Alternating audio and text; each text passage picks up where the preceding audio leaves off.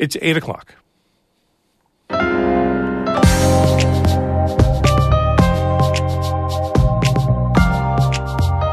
Good morning. This is Northern Light for Thursday, January 26th. I'm Monica Sandreski. And I'm Todd Moe. The death of a Haitian migrant has renewed attention to a popular, unofficial U.S.-Canada border crossing in Clinton County. We'll talk with a Canadian reporter who's covered migration, human rights, and border issues for several years. For Christian Richard, I think, unfortunately, what happened to him is, really at the intersection of a lot of these issues that we've been seeing for years and years. It's the worst consequence that can happen. Also on the show, the Attorney General's office is investigating the violent arrest of a black man by police in Binghamton. Governor Hochul wants lawmakers to adopt her idea to make some changes to New York's bail reform laws, but legislative leaders say a hearing next week should provide more clarity. Our committees will be having a joint hearing to go over data at the end of January, where we will again have some context where we begin to discuss what, if anything, should be done. And a new exhibit at the Tannery Pond Community Center explains how skiing came to North Creek in the 1930s and has flourished. All that's coming up on Northern Light. Stick with us.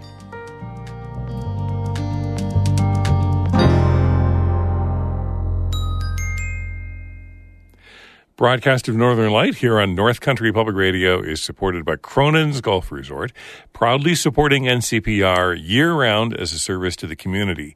CroninsGolfResort.com and by AdirondackExplorer.org and the AdirondackAlmanac.com, seeking solutions to the Adirondack Park's challenges in print and online.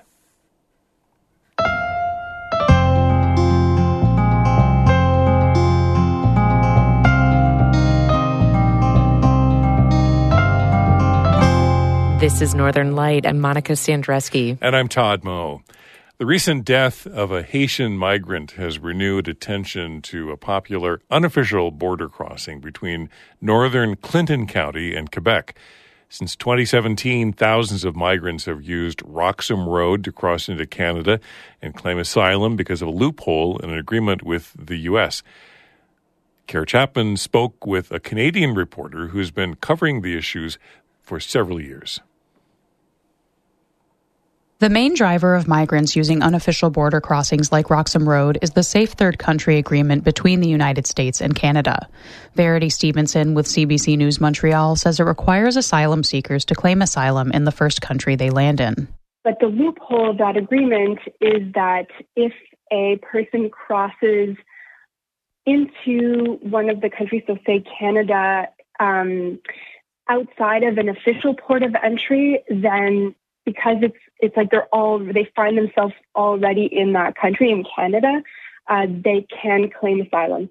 The Roxham Road crossing has become so popular that Canada built a police outpost just north of it.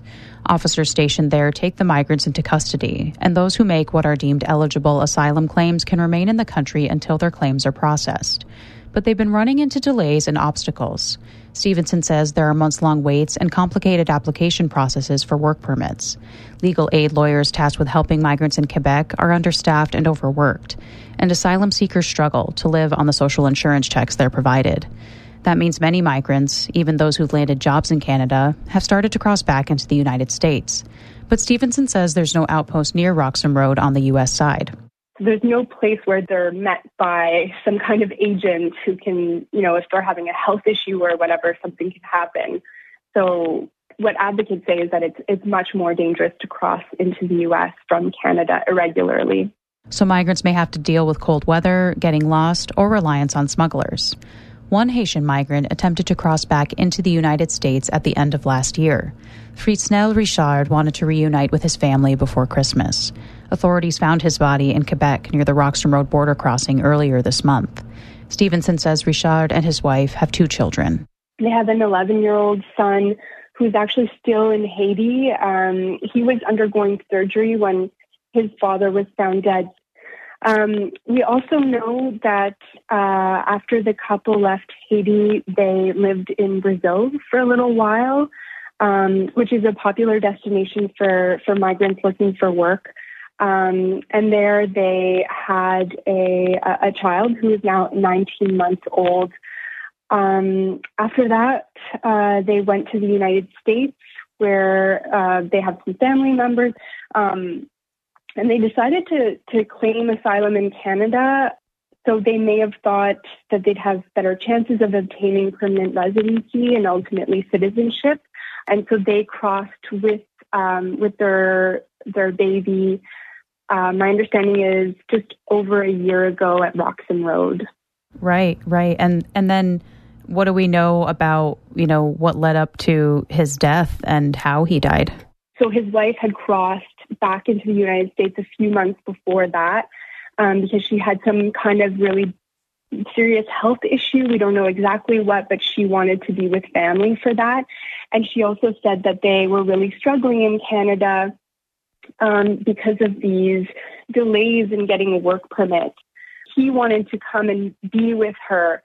And so what we know is that he essentially got lost in crossing and, with the winter weather and so on, police believe that he died of hypothermia, essentially. Mm-hmm. And you also reported on a very sad, a phone call that he had with her as well. Can you tell me a little bit more about that?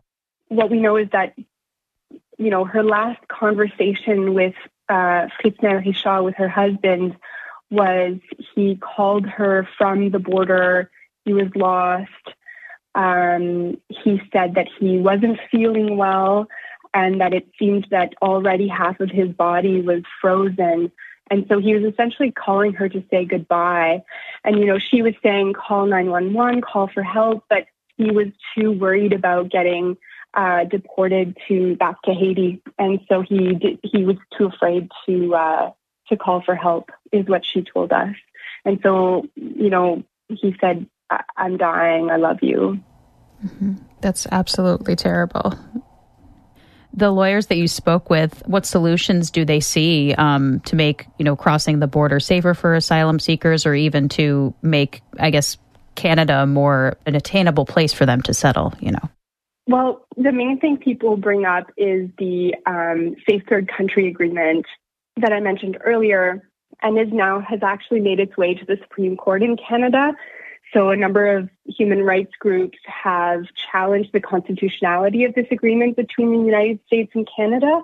And so that decision from the Supreme Court is pending on whether it has to be abolished in Canada or not. But they're saying that loophole really prompts people to cross irregularly and has people making all kinds of risks. And so what Stéphanie Valois, this immigration lawyer we spoke with, said is that she believes that people should just be able to claim asylum at official ports of entry. She doesn't think that would necessarily mean that even more people would be coming. She doesn't think that it would affect the number of people coming necessarily, but it would just make the process safer for people, and also mean that they would be able to, cross the border in different provinces in Canada, and maybe there would be more of a distribution of people throughout Canadian provinces, because right now there is a concentration in Quebec, and the Quebec government has said that it doesn't have the resources to help all of these people.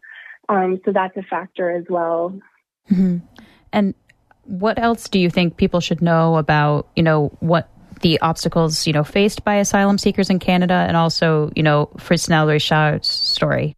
Well, I think, what a lot of advocates have said is this has been happening since 2017, that we've really seen a surge in migrants claiming asylum in Canada, and they've said that the government response just hasn't been adequate for the people crossing into the country, so that it sort of hasn't adjusted its immigration processes fast enough to make up for the demand, and that it's a humanitarian issue, a human rights issue, because of Canada's signing of the Geneva Convention, which lists a number of human rights that the country really has to respect in offering people asylum.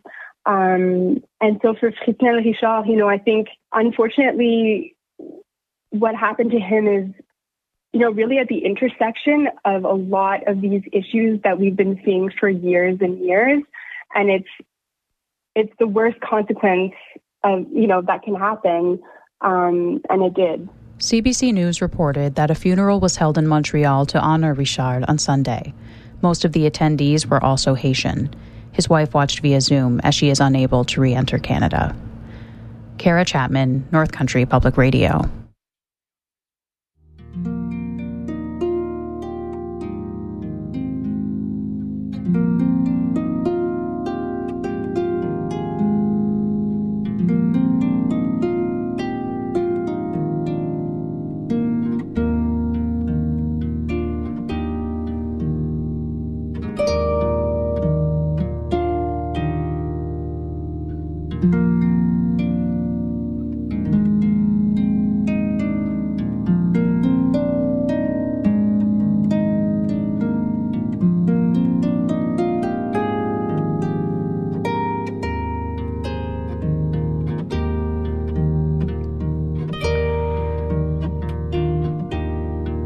You're listening to Northern Light here on North Country Public Radio. It's 8:11.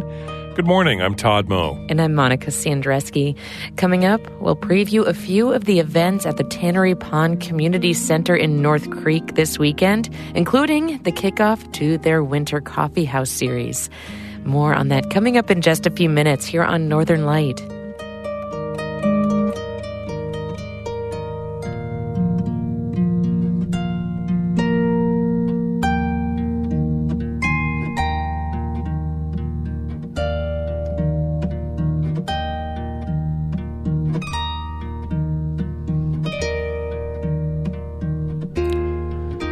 Music by the Adirondack Harper, Martha Gallagher.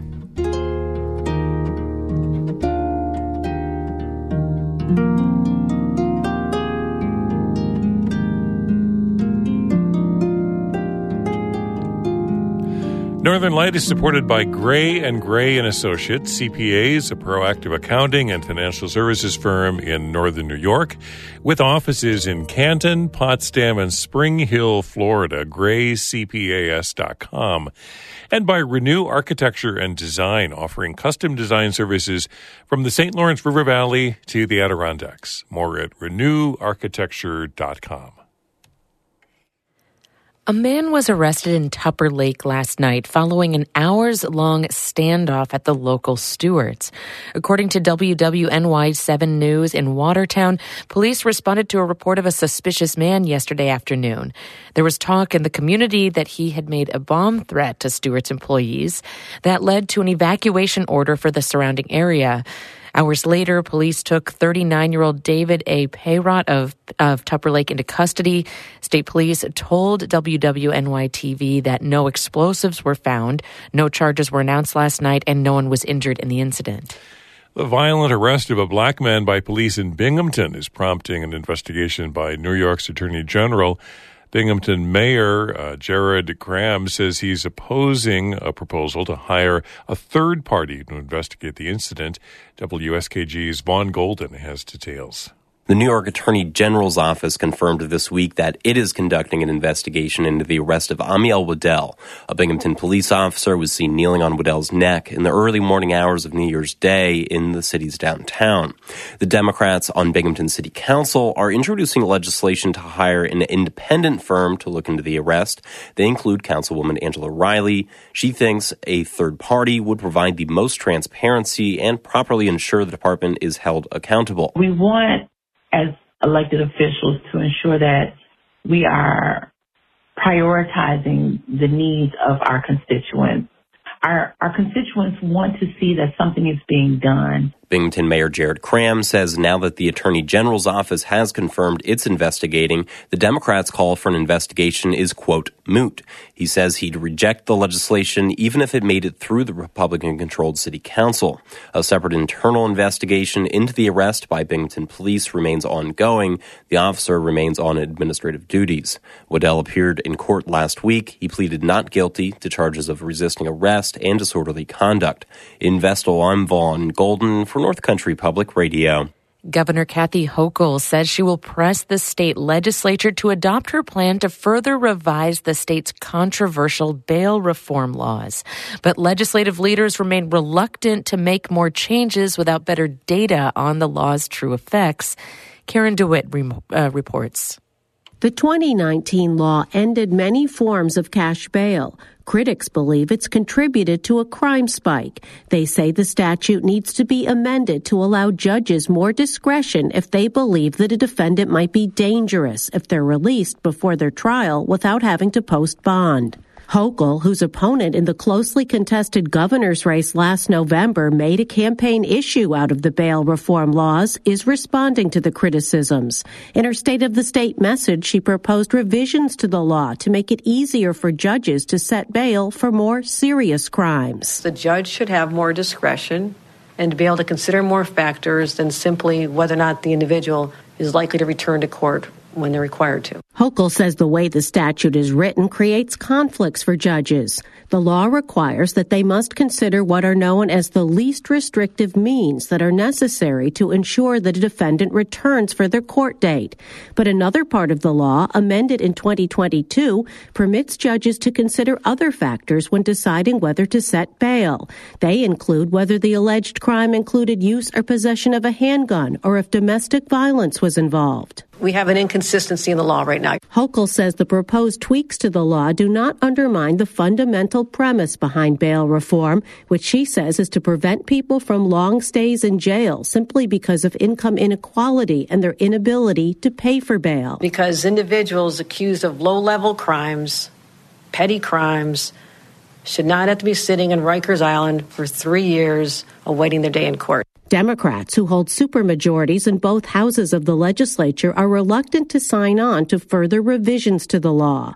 Senate Leader Andrea Stewart-Cousins says the original law was limited to ending bail for misdemeanors and nonviolent felonies. She says judges have always had the ability to impose bail for people accused of more serious crimes. The Senate leader says a hearing on the effects of the law to be held January 30th will provide more clarity. Our committees will be having a joint hearing to go over data at the end of January, where we will again have some context where we begin to discuss what, if anything, should be done. Senator Zelnor Myrie is one of the several progressive-leaning senators who would need to back Hochul's proposed changes for the bail reform revisions to be approved. Myrie says he's reserving judgment on the proposal for now, but he says any efforts to curb crime must also include plans to lift more people out of poverty. Any discussion on public safety should also be including prevention of crime, should be attacking the root causes of crime, giving people a job, housing, educational opportunities. Senator Myrie is the sponsor of a measure known as Clean Slate. It would seal the conviction records for people found guilty of nonviolent crimes and who have completed their time in prison or on parole. He says it would eliminate barriers to housing and employment that many people with criminal records face. But he says he's reluctant to change the laws to respond to what he says are anecdotes and fear tactics by the opponents. Republicans who are in the minority party in both houses say that Hochul's proposal doesn't go far enough and that the entire law should be repealed. Among them is Senator Tom O'Mara. He's a ranking member of the Senate Finance Committee and is also on the Judiciary and Codes Committees. Is it a step in the right direction? Small step, I believe. I don't think that's going to be enough to reverse this dangerous trend that we have going on today. The governor will have some leverage to get her proposal approved by the legislature during the upcoming budget season.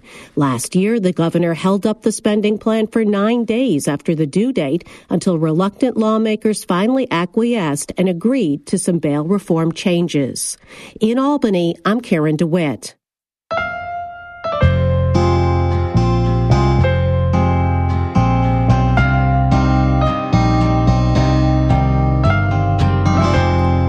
A Lake Placid housing development used by staff of the World University Games is being prepared for its long-term residents.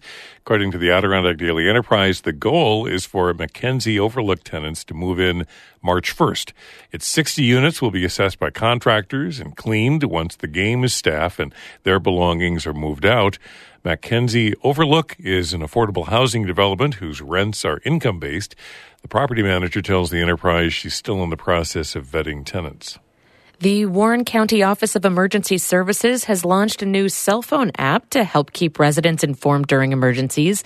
The Ready Warren County NY app will allow the county to send push notifications to its users about emergency situations and related information.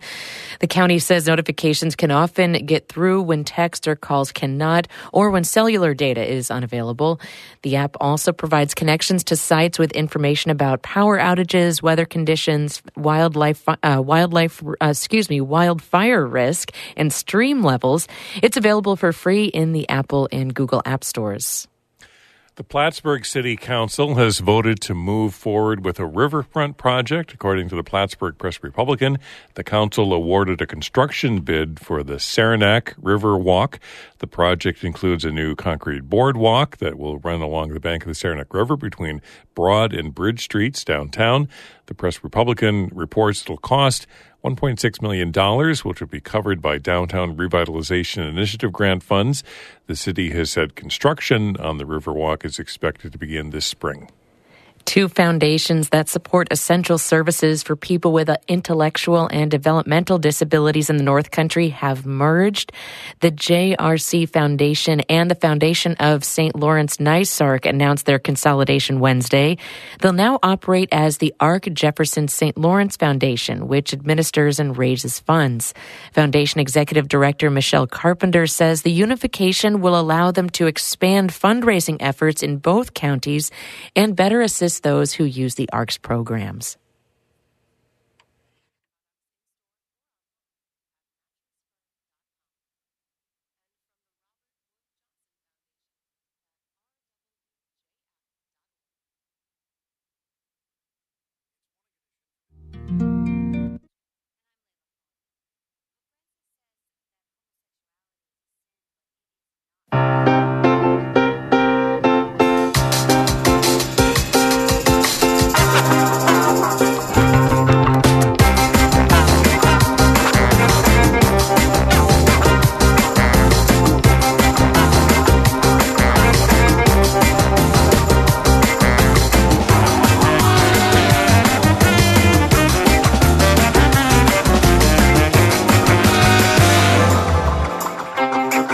You're listening to Northern Light here on North Country Public Radio. I'm Todd Moe. And I'm Monica Sandreski. In just a minute, ski exhibits and a little music for a Sunday afternoon. That's coming up in just a few minutes here on Northern Light. After that, stick around for Bird Note coming up at 8:42. But first, Todd has a look at the weather for us. We're still under a winter storm warning for much of the region, or a winter weather advisory through 7 o'clock tonight, with a combination of snow and some freezing drizzle at times today. Winds out of the south-southwest gusting up to 25, 30 miles per hour. There are a number of schools with delayed start times, 2-hour delays. You can find that list online this morning at ncpr.org.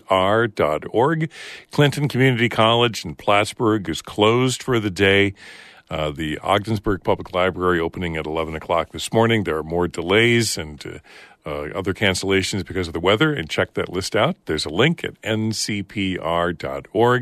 Snow should taper to flurries later tonight with lows in the teens tonight, and then tomorrow some snow showers first thing in the morning, and then the Weather Service says partly sunny by the afternoon, high tomorrow in the 20s. And right now in Canton we have snow, 27 degrees. With the World University Games in the rearview mirror and the Empire State Games coming up, a gallery in North Creek is honoring winter sports, especially skiing. I caught up with Candace Murray, director of the Tannery Pond Community Center, to talk about their exhibit, Daring Descents, Images of Winter Sports. So it includes both artifacts and real art. So artifacts were on loan to us from the North Creek Depot Museum, as well as the Johnsburg Historical Society. From them, we have old skis and traditional skins. We have a full outfit from the 1980 Olympics that the volunteers wore, like a warm-up outfit and boots. So a lot of old artifacts, as well as old photos and old prints from the early 1900s. And then we have art that was made by various artists. So we have one artist, Alicia Grubin, who's from Saratoga Springs area, but she does pastels. So she has, I think, 7 items in the exhibit. They're all pastels, but of winter sports. We have a photographer / they're metal prints. They're very interesting. Her name is Nancy Battaglia, and she also was a high-level photographer for things like Sports Illustrated, Newsweek, and others. So we have some of her photographs that were in articles, major magazines. We have the marketing director from Gore Mountain. She has produced several woodcuts that are really beautiful. Her name is Julia Johnson.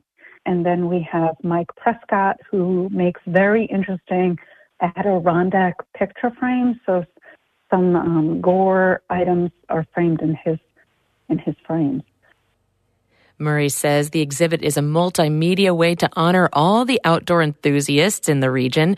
And for her part, Murray does some of her own sports photography, so she's got an eye for the pieces in the exhibit. The stuff that Nancy Battaglia has been able to do. So, for instance, she has a skeleton athlete coming down a track, and she with her, tremendous lens and shutter speed, she's able to capture the athlete's face right in the motion. And you can imagine if they're going 70 or 80 miles an hour, that to be able to capture that in a photograph and be able to see it really clearly as to what their facial expression is at that moment, it's pretty neat what she was able to do. And there's another photograph where she is photographing cross-country skiers, but the picture is of some cross-country skiers through the legs of another cross-country skier. So it's quite neat vantage point. She was probably pretty low in her, like she was kneeling down or something. And as they're coming up a hill, there's an athlete in the front, but through the legs of that athlete, you can see the other athletes competing behind them. So it's just really kind of neat photography. The exhibit, Daring Descents, Images of Winter Sports, is on display at the Tannery Pond Community Center in North Creek through February. You can check it out this weekend if you stop by for some of Tannery Pond's other events. Saturday, they've got a Valentine's Craft Day for kids. That's from noon to 2, and it's free.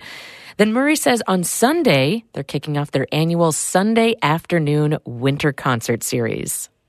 And they're coffee house style, so depending on the number of tickets we sell, we usually have round tables and folks can drink coffee, have some snacks. If they are interested, they can get up and dance. So it's kind of a fun Sunday afternoon throughout the winter event every other Sunday. Are you usually one of the people on the dance floor? Me, myself? I mean, you. Anytime there's good music, I don't mind moving. So it's fun to. I probably won't be up front there, but I will move in the back. You don't know how to treat a soul, and it shows. So go ahead and follow your own road. Is it worth it?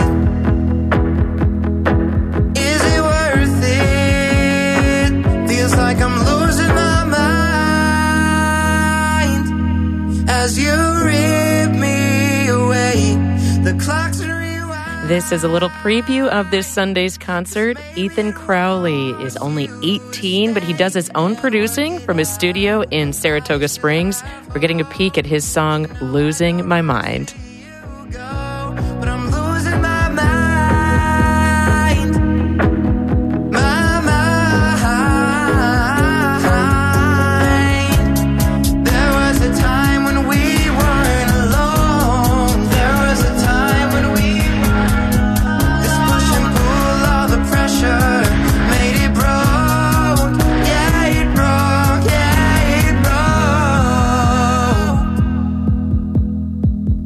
Like I'm losing my mind as you rip me away.